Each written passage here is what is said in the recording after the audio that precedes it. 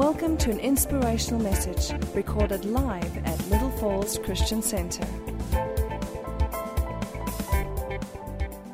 Thank you very much, Pastor Harold, and a warm welcome and good evening to all of you, the online visitors and our people who's listening from all over the globe. You know, we had a special meal prepared for all of you, which we wanted to present to you face to face. But tonight we will have to settle for second best, which is your takeaway meal in the comfort of your home. And we are so grateful that we have this opportunity to even revert back to the live streaming webcasting. So welcome to every single one of the visitors and our members. And before I commence with this evening service, let us just close our eyes and entreat before God, before we do what the Lord has called us to do. Father God, we surrender this evening before you. We humbly bow ourselves before you, and we ask you, Father, that your Spirit will minister to us through the ministry of your word. Father, thank you that we may gather together during this time of Pentecost, during this feast of Pentecost, that we can learn from you, that we can depend upon, and that we can ask you, Father, for the fresh outpouring of your Holy Spirit. Bless every person here that is listening, Father God. Make them prosper in their ways, and let the fire of your anointing come upon them. And Father, in all of this, may you be glorified. I pray this in the mighty name of our Lord Jesus Christ.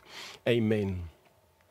Well, this morning as I woke up to do my personal devotional time, I realized it was the 1st of June, new beginnings. Time for something new, a new and a fresh outpouring of God's Holy Spirit. And it was also raining this morning.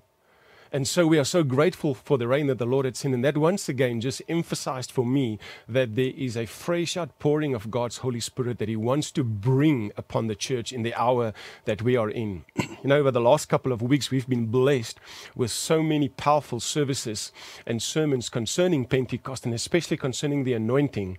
And God's Holy Spirit took me to the place of finding out what is it that these men and these women in the Word of God that they did. What is it that they did right for the anointing to abide upon them always?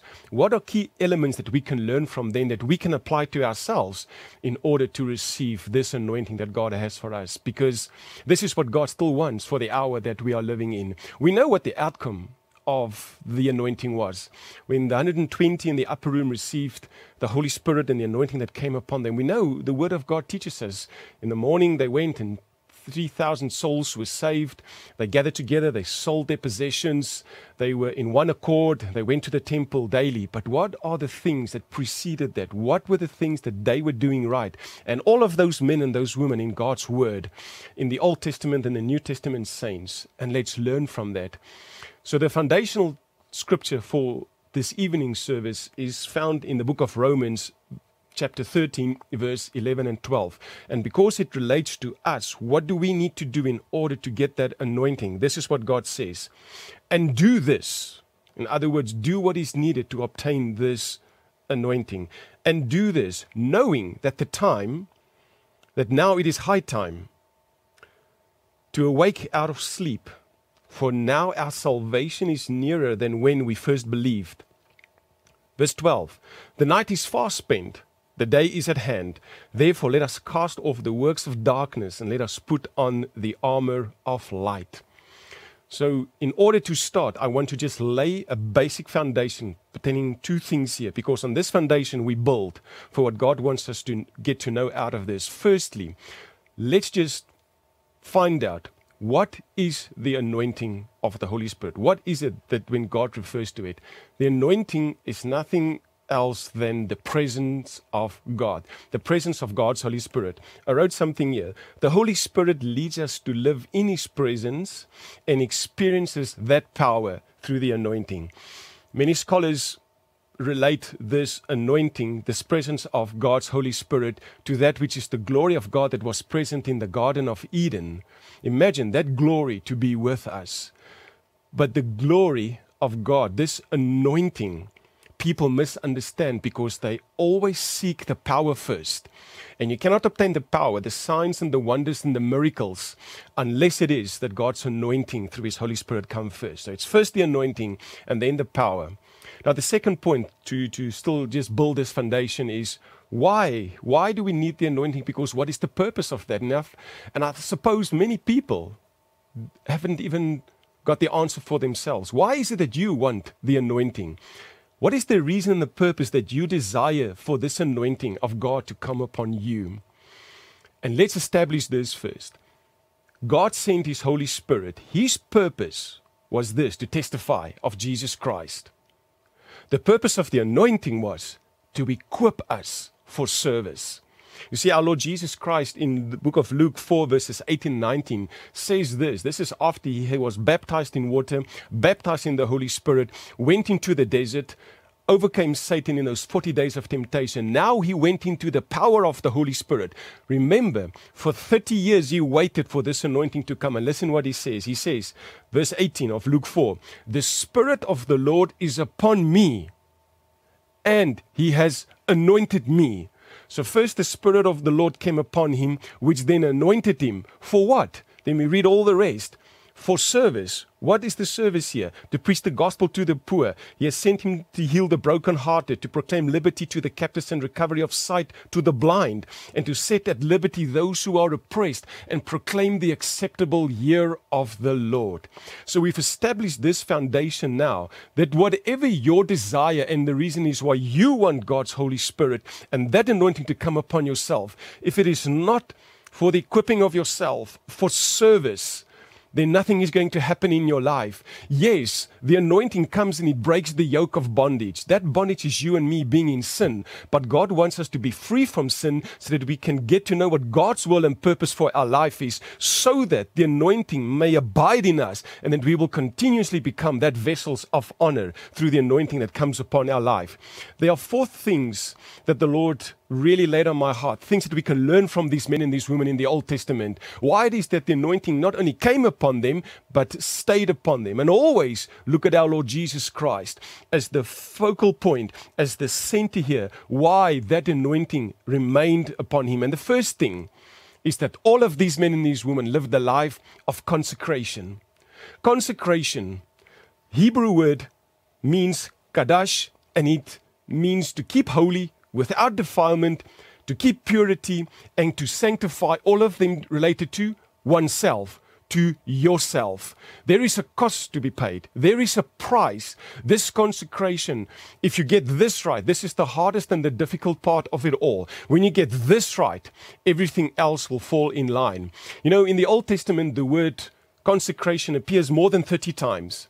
But in the New Testament, that word is not found. Yes, reference is made to it many a times, but you don't find the word consecration in the New Testament in the King James Version. Why is that? Here's the revelation concerning this. In the Old Testament, consecration was an action. In the New Testament, consecration is a person, the person Jesus Christ. If you want to live a life of blessedness and fullness, consecrate yourself in Christ to the point that you can get where you understand what Paul says when he says, to live is Christ and to die is gain. It is no longer I who live, but it's Christ who lives in me. You see, consecration is going to cost you. Consecration means there's sacrifice. You have to give something in order to get that. We are now in the feast of Pentecost. It is going to cost you something. Are you willing to pay that price? Are you prepared to pay a price? Because when the price is paid, you will reap the benefits thereof. Consecration, you will not obtain the anointing without consecrating yourself unto God. These men and these women consecrated themselves unto God. They never departed from that. There were those upon whom the anointing was removed because they did depart from that, where they did not remain consecrated to God. There is Samson, the anointing was removed from him. There is Saul, the anointing was removed from him. There is Solomon, the anointing was removed from him when he started bowing down to false idols and gods because of all the women that he got married to. The point is, consecration will cost you. Are you prepared to pay the price? What price, you may ask? Here it is. Every day, You start doing it every day, and every day you get better at it, but you surrender yourself to God. You humble yourself to God. Every day you take up that cross. You crucify the flesh.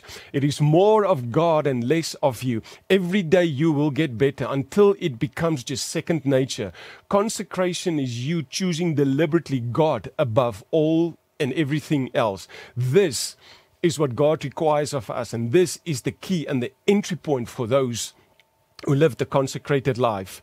You know, if we look at the church in the hour that we are living in, you can see why the anointing has not come upon the church in this world. You can see how the churches are struggling. You can see why the body of Christ is bleeding, why they are at enmity with one another, because the leaders of the churches, of the congregations in the world, do not want to consecrate themselves, are not prepared to pay the price for what God has asked. If I look just at the United States of America, they are for us the bastion of Christianity because they're the largest Christian nation in the world. And various research centers had produced the following facts, and they are reputable. People like the Barna Group, the Pew Research Center, and then the Public Religion Research Institute. Listen to what they have said. This is what's happening in the churches today. Only 52% of churchgoers says that when the COVID regulations are done and dusted, that they will return to full-time service, full-time in-person service. Only 52%. So 48% of the people are saying they are comfortable to be at home watching TV and watching live stream and not willing to go out there to fellowship with the saints. 10%, less than 10% of sermons that are preached by the evangelical churches in America teach about these four principles. They don't teach about sin. They don't teach about salvation. They do not teach about heaven, nor do they teach about hell. In other words, more than 90% of churches in the Americas, in the evangelical churches, do not touch these subjects. What is it then that they are preaching out there in the world? 48% of the Americans, the world's largest Christian nation with more than 380,000 churches, 48% of the people say they do not believe that Jesus is the Son of God. This is the largest Christian nation in the world, and this is according to these researches that had been done. 68% of all evangelical churches say that their membership is less than 100 people, which includes children, and of those, more than 50% of those are less than 50 people in a particular congregation. For the last 7 years, more than 2 million people per annum are leaving the churches in America. So for 7 years going, 14 million people have stopped going to church. Now tell me if the church is not in trouble.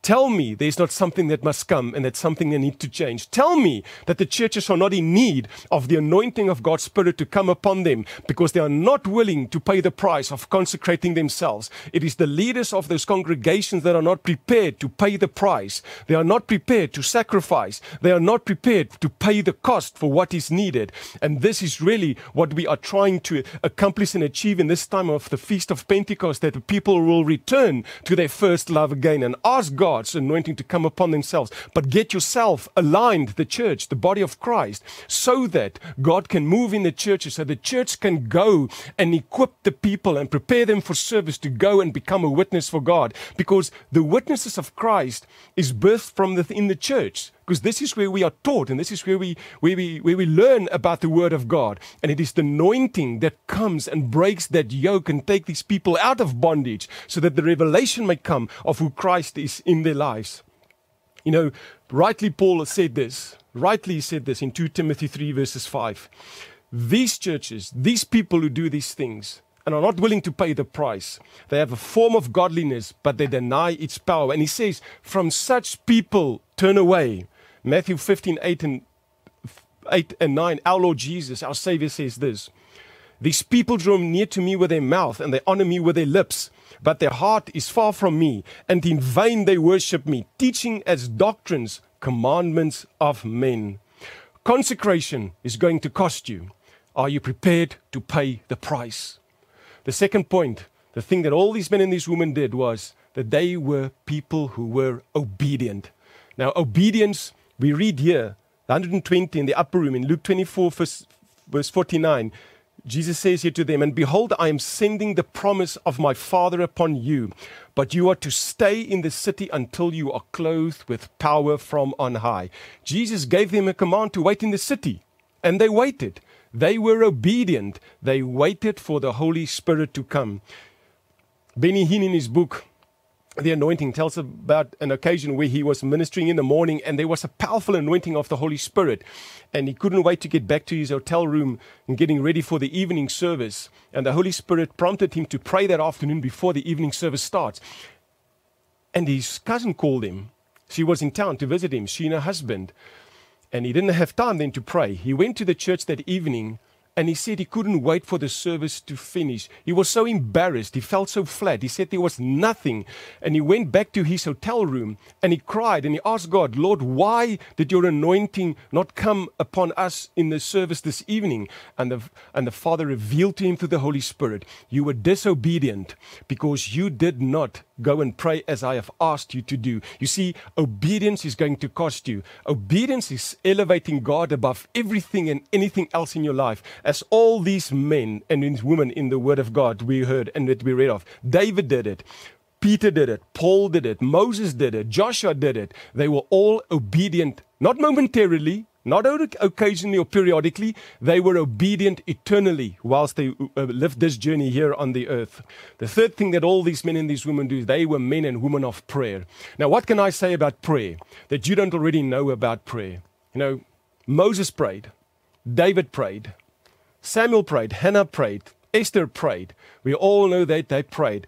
In Acts 1 verses 14, it says here that these 120 people, these all continued with one accord in prayer and in supplication with the woman and the Mary, the mother of Jesus, and with his brothers. They got together in prayer. You see, of all the things that the disciples could ask our Lord Jesus Christ, they didn't ask him for wealth, for riches. They didn't ask him to see if their names were written in the Lamb's Book of Life.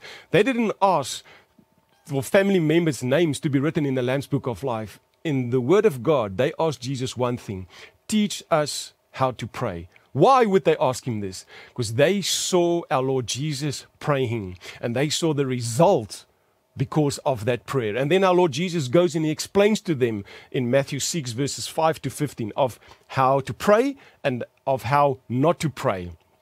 Now, when I woke up on Saturday morning getting ready for our prayer meeting, praying before the time and then leaving for prayer, I woke up and immediately this word came into my spirit, pray. And I thought, okay, I know pray because I've got to go and pray. This is what I'm going to do before we go into the prayer meeting. But the word kept in my spirit, didn't leave me. And I realized God was saying something. And instantly there came the word, or these two words, personal relationship. And as I was getting ready, I stopped and I realized God was saying something. He was giving some explanation here. Personal relationship are the first two letters of the word pray. And I waited because I wanted to know what are the other two letters then. It's like an acronym the Lord is giving here. And I was thinking, okay, what words can I fit to make it sound nice? And I stopped and I realized because it was not mine, God was showing me something. And then he said, personal relationship and yielding. You see, those men and those women in the Bible who had the anointing upon them permanently, they had a personal relationship with God in their prayer life and they yielded to God. They bowed down to God. Their prayers were prayers of yieldedness. They elevated God above all. Their circumstances were never elevated and raised higher than what God had planned for them. Personal relationship is what God is all about in our prayer life. Here is the thing. You may spend an hour in the morning or in the evening in your devotional time. That is your devotional time. That's not your prayer life. Personal relationship is God consciousness all the time. When you go to work, when you go to family, when you go to the shops, you never step down from that personal relationship with God. Personal relationship and yieldedness to God will draw God's attention and you will receive the breakthrough. That yoke of bondage will be broken. You know, Catherine Kuhlman used to say this: God is not looking for golden vessels. He's not looking for silver vessels. He's looking for a yielded vessel. You know, why is it that in this church things happen and the anointing comes when we pray and because we pray. Because right from the senior pastor, right into the pastors and everybody in this congregation, people are praying through personal relationship and yielding unto God. When the pastors get together in the mornings, they pray for you. They pray for those personal individual requests that comes to our attention. We pray every day for you. This church prays. If you don't know how to pray, you come to a Saturday morning because you will know what it means to pray. We pray in the spirit. We pray in the natural, but we will never cease praying because that is the thing that changes us and draws us near to God. It is the thing that holds us and sustains us. The anointing abide upon those who stay in that spirit of prayer. You know, in this church, we have seen the miracles. We receive those prayer cards and we pray. We receive the testimonies. We hear the breakthroughs. We see the breakthroughs. People testify about the breakthroughs because we know that prayer brings the answers. A yielded vessel brings the answers. Charles Spurgeon said, when he's asked, what is more important, reading God's word or praying? His answer would be this: what is more important, breathing in or breathing out? I personally have a testimony concerning prayer that happened recently. We moved to a new place, and our youngest daughter was placed in a new school at the beginning of this term. And this helped us because she's closer to home now. She can also take the bus, and the bus drops her off at school. And it so happened just after a week or so that she started at this new school, I went to pick her up on a Friday. Normally pick her up around about 1:45, and then I picked my eldest daughter up at 2 o'clock. And I waited for her, and I waited, and I couldn't find her. And I knew I had to make a call, a quick move, because I can't keep my eldest daughter waiting. So by 2 o'clock, I phoned my wife and I said to her, well, I can't find our child. Has she made perhaps alternative arrangements to pick her up? And she replied negative. So she said and agreed I should go and pick up our eldest in the meantime. She will phone the school and ask them if she perhaps went with the bus, which was not our arrangement, or to ask and to call her in the school. So we went. I went to pick up my eldest at school, and on there I got the call. The school can't find our youngest daughter. They do believe that she's on the bus.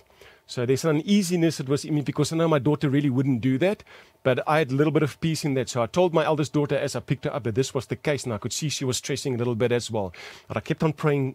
I kept on praying in the car, slowly and softly in the spirit. When I got home, just after 2:30, by that time the bus should have been there. My youngest daughter wasn't there. I dropped off my eldest daughter and I said, I'm going to just drive around in the estate, see if I can find the bus. Maybe she's dropped off elsewhere. 3 o'clock, I got back at home, still no sign of my daughter. By now, my mind is running. And you know the battle that you fight to keep your mind sound, because Satan is certainly coming for you. And he wants to disturb and he wants to cause fear. I phoned my wife and she's in tears. My eldest daughter said, get into the car. And he asked me, where am I going? I said, I don't know. I'm going to go where the Lord leads me. And I knew I have to start at the beginning, go back to the school. And as we got into the car, I started praying in the spirit. And now I'm praying loud. My eldest daughter tells me that I need to just calm it down a little bit. I said, I can't. I said, this is all that I have. All that I have is prayer. I prayed in the spirit loud because it's the only thing that kept me going. When I got to that school, I got out of the car and I just walked straight in, which I was not allowed to do because parents aren't allowed to enter the schools anymore nowadays because of all these COVID regulations. A young daughter came to me. Don't know her from a bar of soap. And she says to me, sorry, sir, you can't enter into this premises. I said, I know, but I'm looking for my child and I want to ask if somebody can help me. She asked me, what's your daughter's name? And I gave her my daughter's name. And she said, oh, no, don't worry. I know where she is. I'll go and fetch her. She's in one of the daycare classes. So there was an obvious miscommunication. And what felt like an half an hour, which was only 5 minutes, there my daughter arrives without any knowledge of what we had just experienced. But prayer is what kept me sane. Prayer is what kept me hopeful. Prayer is what kept my evil thoughts at bay, because Satan wants to attack you with fear, with anxiety. This is the power of prayer that God has for each and every single one of us. Why is it that David could pray when he would go before every battle? He would say, create in me a clean heart, O Lord, and renew your steadfast spirit in me, and cast me not away from your presence, and take not your Holy Spirit from me. The presence, the anointing, the Holy Spirit, which is God himself. David knew he couldn't do anything without, and this is what he prayed. And all his mighty men and his warriors would wait for him. It is said that David would often retreat And only after praying, waiting for the anointing to come, he would surface. And when he would arrive, everybody knew that the anointing was upon him, that their leader was fighting, and that they were ready to fight. And that anointing spilled over unto them. And this is why they won all their battles. This is why they were such a powerful tool in the hand of God, because of David's prayer life, where the anointing came. The last one, and by now you should come to know that there is an acronym that you can learn from this. The 4 things that we can learn, that we can take for ourselves to apply what these men and these women did. The last one is an expectation. So if you take all 4, consecration, obedience, prayer, and expectation, that is the word cope. This is how we cope in this life for the anointing to come. Expectation. None of these men in the upper room and women went into that upper room without an expectation. Acts 1 verses 12 to 13 is now after our Lord Jesus Christ ascended to the heaven, and where he now, the angels said to them that he will return in likewise manner. Right after that, this is what happens. They returned to Jerusalem from the Mount of Olivet, right after our Lord Jesus ascended now, which is near Jerusalem, a Sabbath's day journey. And when they had entered, they went up into the upper room where they were staying. They had an expectation that the Holy Spirit would come. Right after that, they go back into Jerusalem, into the upper room, and they waited there. How long? They had no idea how long they had to wait for the anointing to come. How it would come? They had no idea how the anointing would come, but they had an expectation because they trusted in God. Here is the thing about an expectation. Nobody has an expectation for anything except it is that you have faith and trust and hope in the thing that you had an expectation for. They had an expectation for the anointing to come because their faith and their hope was built on God. Let me ask you a question. What is your expectation during this Feast of Pentecost? Do you have an expectation for this Feast of Pentecost? What is it that you desire of God? What is it that makes you listen to this and connecting? What is it that you're expecting God to do? Go and find out what it is that you've got hope for and faith for, and therein lies your expectation. The fresh outpouring of the Holy Spirit is needed. I wrote here, the anointing empowers us to become the witness for Christ, and it breaks the yoke. Let me close off by saying this. If you once again look at the world by and large, the body of Christ, how it is suffering, and especially why we've been battling and struggling to evangelize this world, listen to what's happening. Once again, these research centers, information that they had provided, they say that 70% of all young people in their 20s, once they have finished with school, they leave the church. 70% of the young people in America leave the church after they have finished school.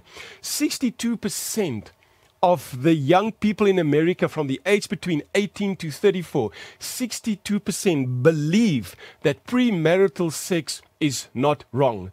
I ask you, what translation of the Word of God are they reading and are they being taught? Is that the Sinners translation or the Compromisers translation? Because it is not the translation that I'm reading. It's not the Word of God that I know. You see, if we compromise and we do not create an expectation for these people and for the anointing to come upon them, they will not have that expectation for the anointing to come. Listen to this. 45% of the people attending the church in America says that they are not saved. 45% of the people say that they are not saved.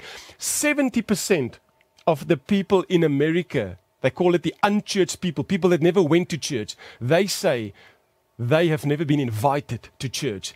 I now know why we have been struggling with evangelism, becoming a witness for Christ, because many people have failed because they've gone and done it without the anointing. Our Lord Jesus Christ waited for the anointing to come. We've just read it. We've heard it. He waited for 30 years for the anointing to come, and then he was empowered from on high, and then he went and to do the work what God had called him to do. You and I, for the anointing to come upon us, need to live a consecrated life. We need to be obedient to God, even if it costs us.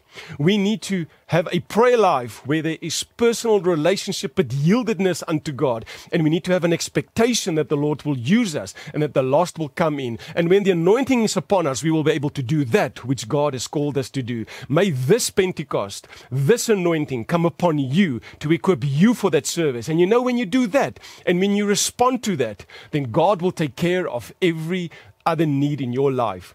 I thank you for listening. May you be blessed during this feast of Pentecost. May the Lord truly touch you and bless you in this time. Father, bless these people. May the anointing of your Holy Spirit come powerfully upon your people. May they draw near to you. May you be glorified. Open up the windows of heaven upon them, Father God. Lord, break the yoke of bondage upon their lives. Set them free that they may walk in liberty. And Father, that your kingdom may come and that your will be done. In Jesus Christ's name I pray this. Amen. For more teachings like this and other material, please visit our website at www.littlefallsonline.com.